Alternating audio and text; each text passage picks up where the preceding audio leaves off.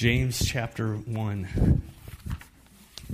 We just started the book of James. We just finished the book of Mark. And James is pretty hard-nosed. If you read anything from Martin Luther did not like James whatsoever. Martin Luther, the reformer. That sounds kind of like a professional wrestler. Martin Luther, the reformer. No, he really... He came up, he was in a background, Martin Luther was in a background of just a lot of works. There were all these indulgences that were going on in the church, and so he really gravitated towards Romans and Galatians, where it was talking about by grace through faith alone.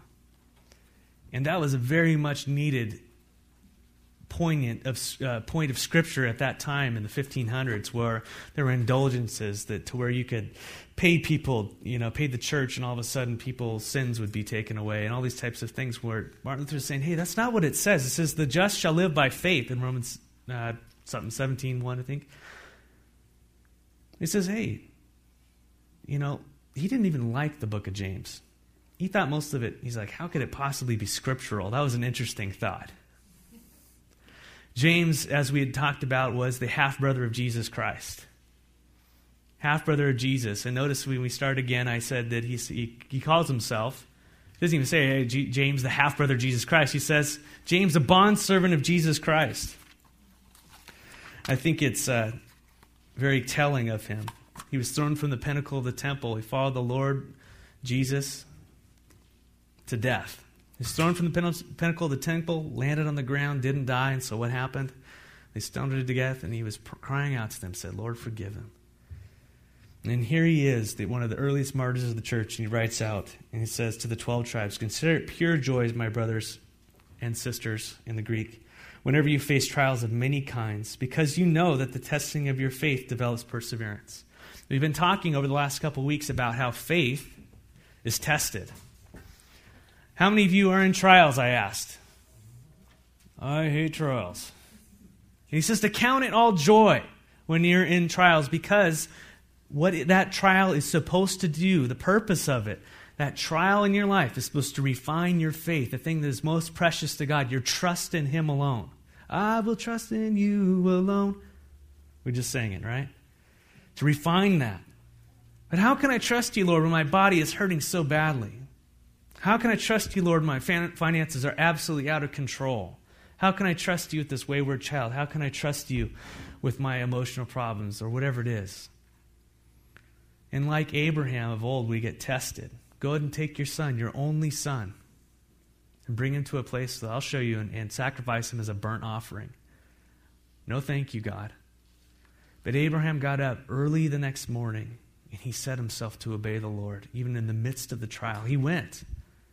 And as we know, when he got to that hill, his son said, hey, I see the wood, I see all the good stuff, but where's the sacrifice? And Abraham still said, you know what? The Lord will have to provide himself a sacrifice. Obviously a picture of what would happen 2,000 years later. But he tied his son to that altar and was about to bring down the knife.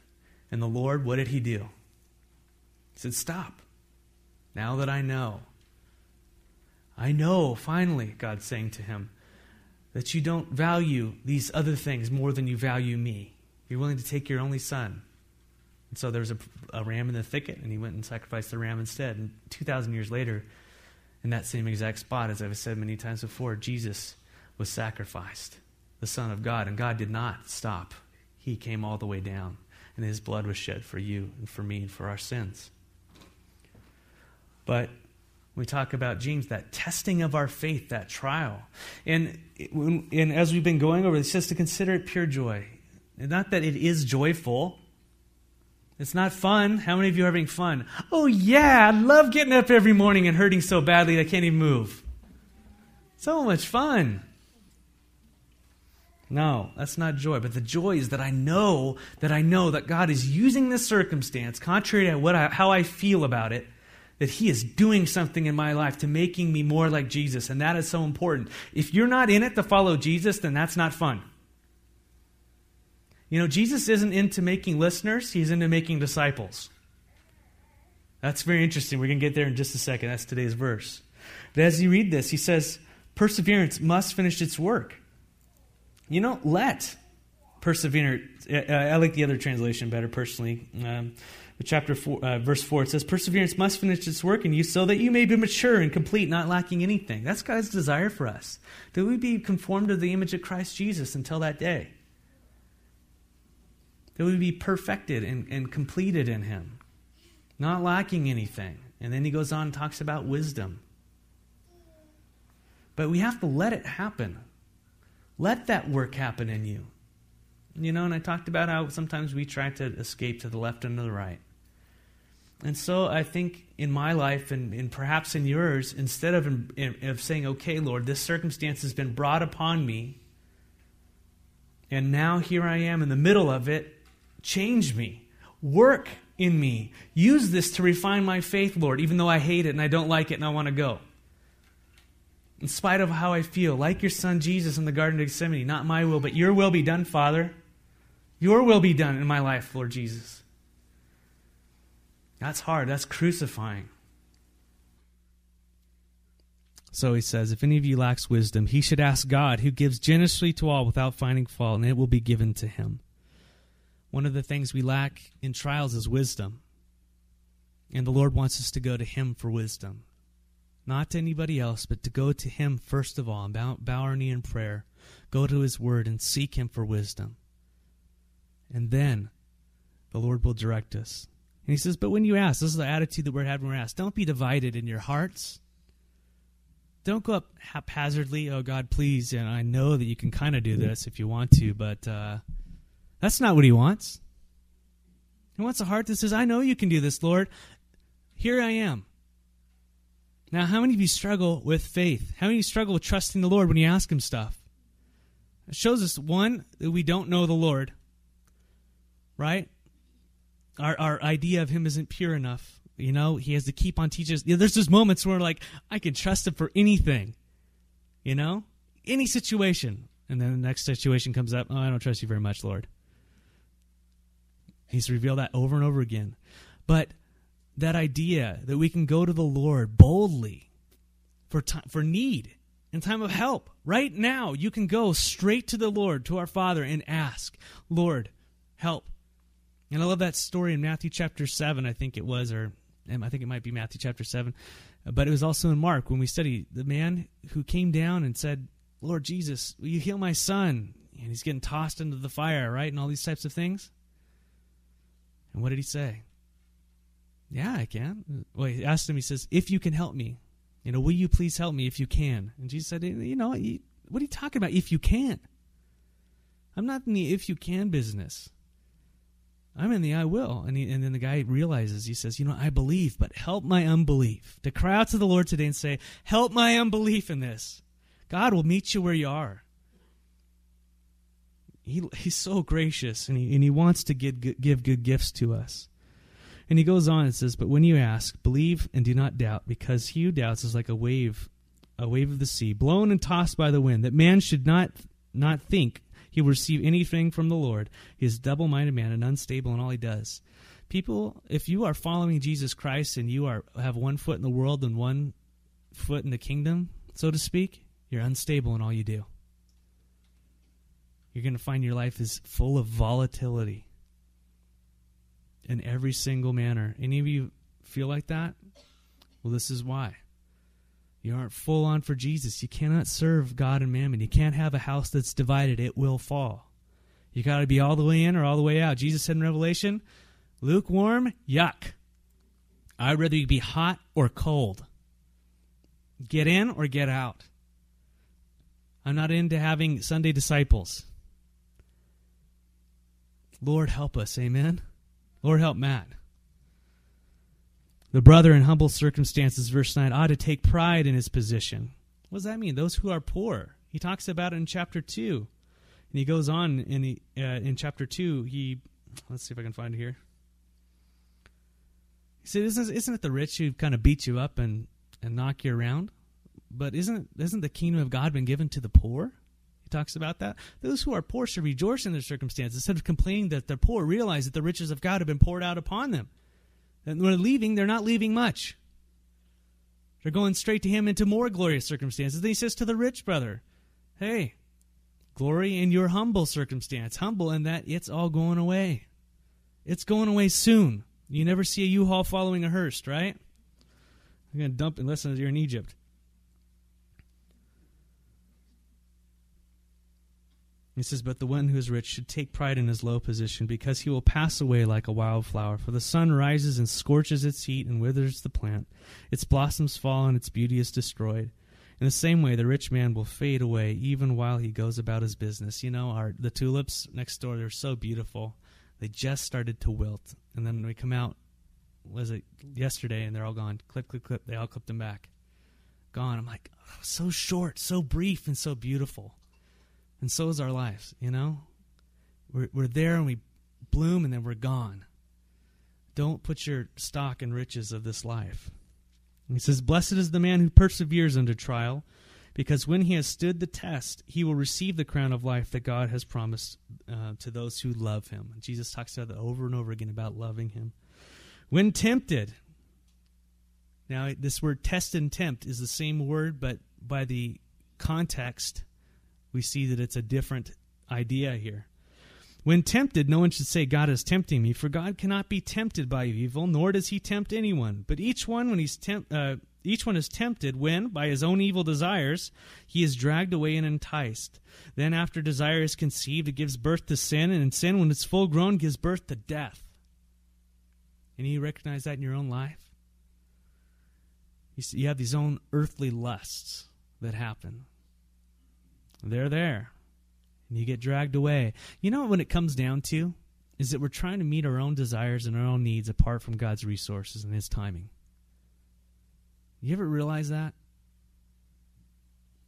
Less going after certain things in the flesh, instead of doing it God's way, we do it our way. We end up reaping the whirlwind. Financially, I mean, it just can go any direction you want. But God doesn't tempt us with evil. He tests us. Now, that's a very hard concept to understand. If you look at when Jesus was tempted in the garden, I mean, Jesus was tempted before right after his baptism. He went and was drawn away into the wilderness. And he was led by the Holy Spirit into the wilderness. And then Satan came and tempted. There's a difference there. Satan tempted that he might fall. God tested that he might be strengthened in his faith. You see that? Satan's desire for you, to tempt you, is to destroy you. He has one objective, to seek, kill, and destroy. He wants to take you out. That Trinity. He wants to just seek you out, find out what's going on, how you tick, what your weakness is on, and use it to kill you and destroy you and everybody around you. How's he doing? God would take those same circumstances that are in your life and to have you resist them and to follow the Lord, to resist the devil, and he shall flee from you, and be strengthened in your faith, and so forth, strengthening other people around us. Isn't that exciting when you see people have overcome temptation? It gives you hope. It gives you hope. But when everybody's falling apart around you, where does your soul go? Gosh, it's just so horrible. I might as well give in. And we look around the church. Boy, tune us up, Lord. Tune up our hearts and our attitudes. Worldwide church, that we would start using these opportunities instead of giving in, starting to press into faith. And what do you have for this circumstance, Lord Jesus? Many of you are doing that today. And God is encouraging you. He's growing you, and we see it. Some of you need to get in gear. Amen? As Brother James would say, knock it off in the name of the Lord.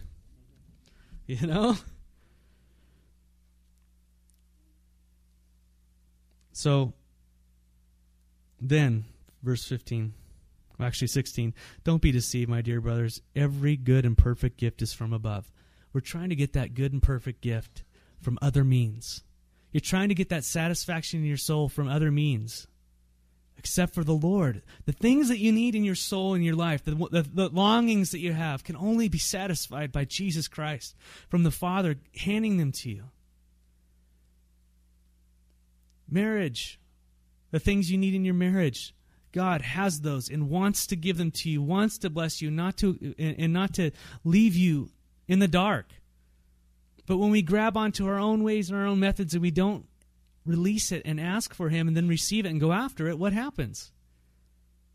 Man, we reap the whirlwind. We do. Notice, don't be deceived. Don't be fooled. My dear brothers, every good and perfect gift is from above, coming down from the Father of heavenly lights. Well, the one who put him there is kind of how it's translated. Whoever does not change, who does not change like the shifting shadows, he chooses to give us birth through the word of truth, that we might be the kind of first fruits we all created. My dear brothers, take note of this. Everyone should be quick to listen, slow to speak, and slow to become angry. Anybody in a trial this morning? Circle, star, underline, highlight, tattoo on your forehead, verse 19. My dear brothers and sisters, take note of this. Everyone should be quick to listen, slow to speak, and slow to become angry. You have an issue with anger. Anybody have an issue with anger? I do. Anybody have an issue with anger? Okay. Let's read on real quickly. My dear brothers, take note of this. Everyone should be quick to listen, slow to speak, slow to become angry. For man's anger does not bring about the righteous life that God desires. Somehow we think in our anger that we are going to solve the problem, and it does not work. It's not going to produce the righteous life that God wants to have. So how do we get rid of anger? We have to disciple ourselves, discipline ourselves, yield to the Holy Spirit. It's a work in progress for me, okay? Let's go. How do we do it? You practice this. Quick to listen, slow to speak. Train yourself day by day. Fruits of the flesh, those evidence of the flesh are outfits of wrath. Just freaking out and bombing on everybody, and then all of a sudden everything's okay, while everybody else deals with the devastation. It's not what the Lord would want for us. You lack wisdom in this circumstance, don't you? The Lord would want to give it to you, and he's given you here the word that wants to give you life. The word of truth. He's given us his word. He's given us his Holy Spirit. Let's lay into it, or else we're going to be the default of who we've always been. And it gets worse. Amen?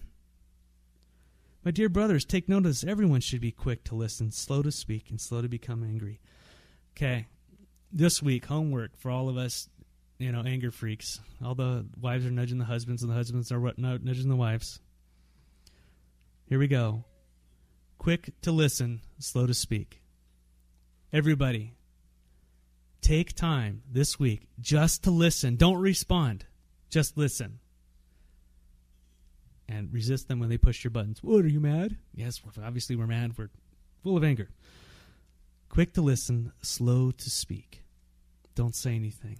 Sit on it. It doesn't need to be solved in 2 seconds. Sit on it.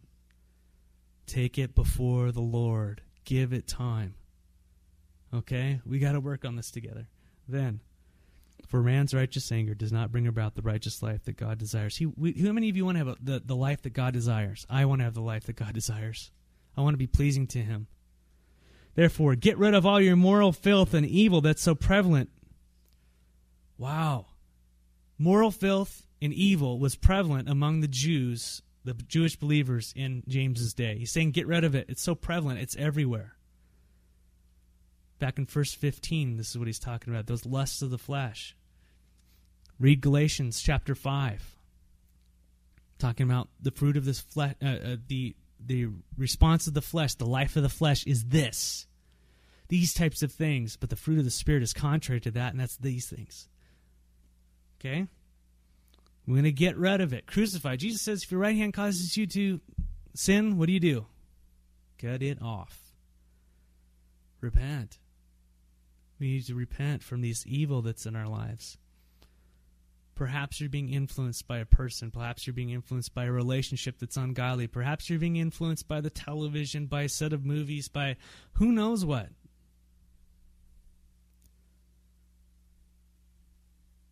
Cut it off. It hurts. That's what a disciple of Jesus Christ is. We deny ourselves, we pick up our cross, and we follow him daily. Amen? If you're in, this is the kind of game we're in. It's life or death every week, every day. Therefore, get rid of all your moral filth and evil that is so prevalent, and humbly accept the word planted in you, which can save you. Humbly accept the word which is planted in you, which can save you. You know, when we're angry, we're justifying our own positions. But when we're humble, we're willing to accept other people's positions, especially the word of God. That spirit of meekness. Do not merely listen to the word and deceive yourselves. Remember, the deception's a word that pops up a lot here, doesn't it?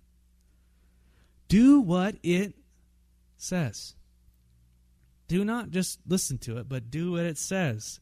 Anyone who listens to the word but does not do what it says is like a man who goes to his face, looks at his face in a mirror, and after looking at himself, goes away and immediately forgets what he just looked like. You walk up to the mirror and you see you have all this, and this word look in the mirror is like, it's super inspect in the Greek. You're really meticulously looking at what's going on.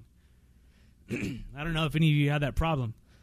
But you go in the mirror and you look at yourselves and see what's going on and how it's working and all that stuff. And I've got an eyebrow thing that needs to be fixed or whatever. But this is talking about you're going in there and you see cake all over your face. You see mud and you go, and you walk away. And you forget that you have mud all over your face, or you've got, one of your eyelashes is all messed up. Whatever it is, you know what I'm saying? You forget and you walk away. It's the same thing when you look at the Word of God and you hear the Sunday morning sermon and you do nothing about it in your life. We're to go to the Word of God and we're to look at it, not to hear it and get a bunch of facts and information. We're to look at it with a heart that's humble and says, I'm going in here because when I start to read it, it reads me. That's why I'm not enjoying the book of James so far. Because it's showing me what's going on in my life.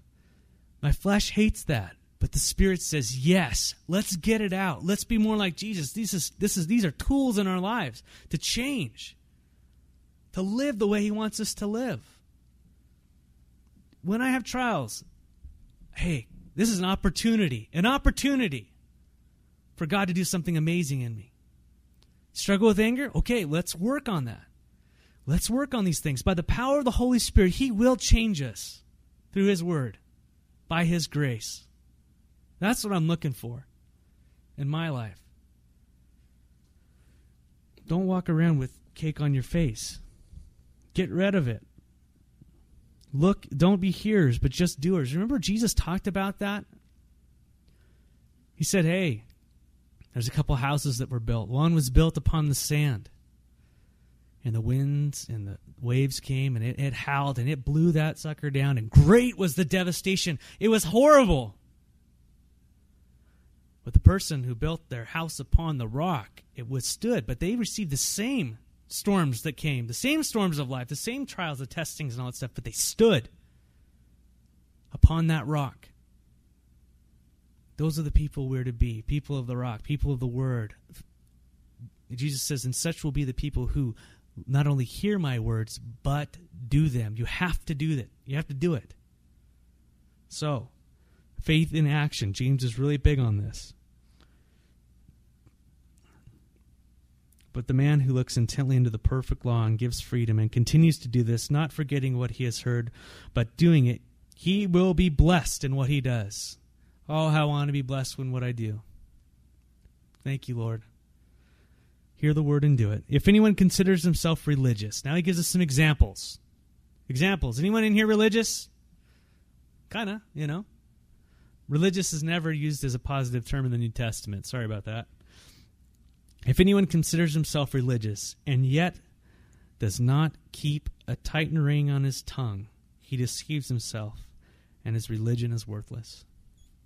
Ooh. Hearers and doers, sheep and goats. Here we go. Practical application. The Lord says to keep a tame tongue. Keep watch on that sucker because it goes crazy. How many of us are doing that? Or do we just let it go and motorboat our way everywhere? He deceives himself, again in that deceive. You think you're religious, but you're deceived. Religion that God our Father accepts as pure and faultless is this. He gives an example of religion that's pure and faultless.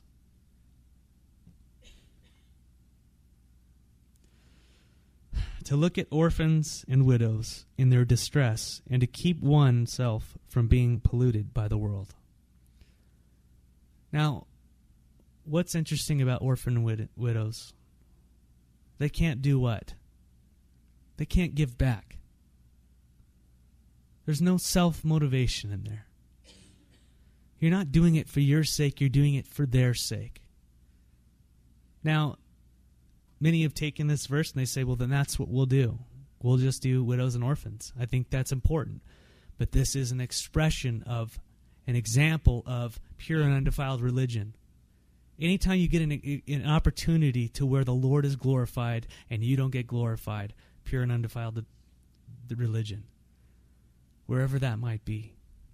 And notice he adds something else on here.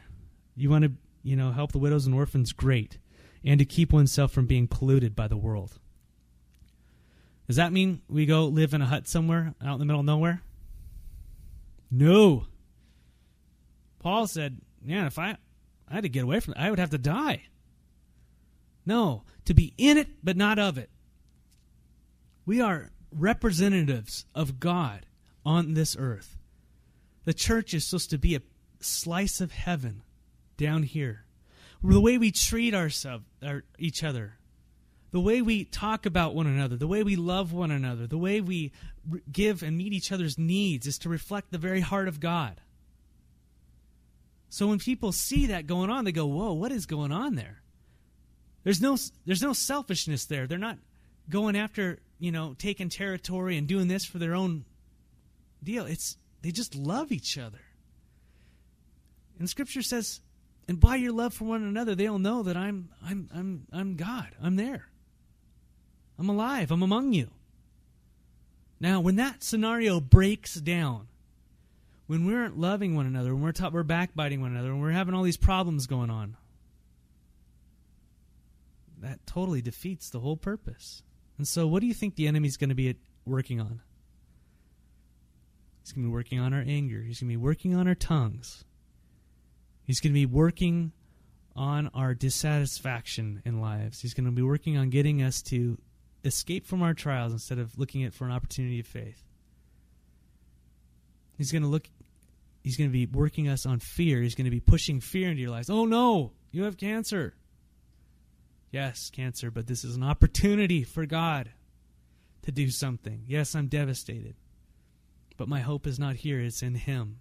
And even now, though He slay me, that kind of heart. I'm in ruin financially. There's no way out of this. Well, how do you know that? You're seeing through man's eyes. Perhaps God wants to do this for a season in your life because He has something He wants to instill and give to you even greater in times to come, but you have to have the fortitude to do it, just like Joseph in prison for 20 years or for several years. There was a character that had to be created under pressure until he was given all that authority and control and second command of all of Egypt. And then he was, instead of used for something for himself, look at me, I can interpret these dreams. He was used as a blessing. I can't do it, but the Lord can do it. And that moment that happened, he was taken out of jail, he was put into second command, and he became a blessing to all those people around for 14 years and beyond. So, brothers and sisters, today, be encouraged. The Lord is with you. He loves you. If you're in a trial, put your eyes upon Him, the author and the finisher of your faith. Don't be discouraged. Put your eyes on Him.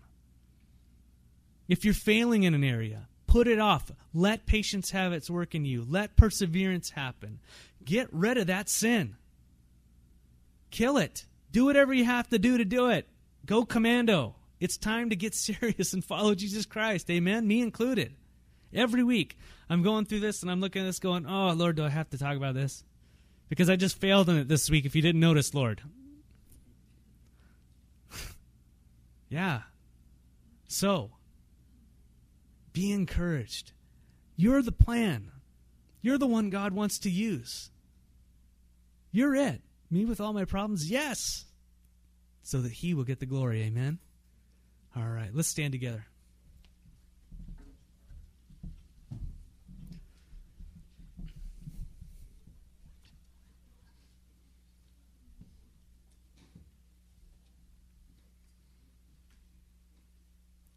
Let's pray.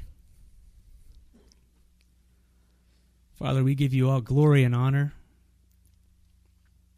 We recognize that you are the giver of the good and perfect gifts that we need in our lives. We don't deserve them, Lord, but we ask for them. We ask for your grace, that where we are in need, you would supply according to your riches and your glory. I ask, Lord, that you would help us to become further disciples of you, Lord.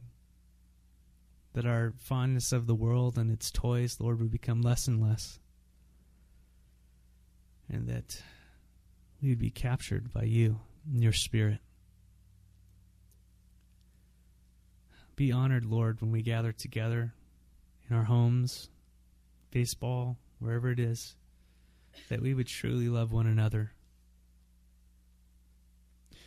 Scripture says that he who has been forgiven much loves much.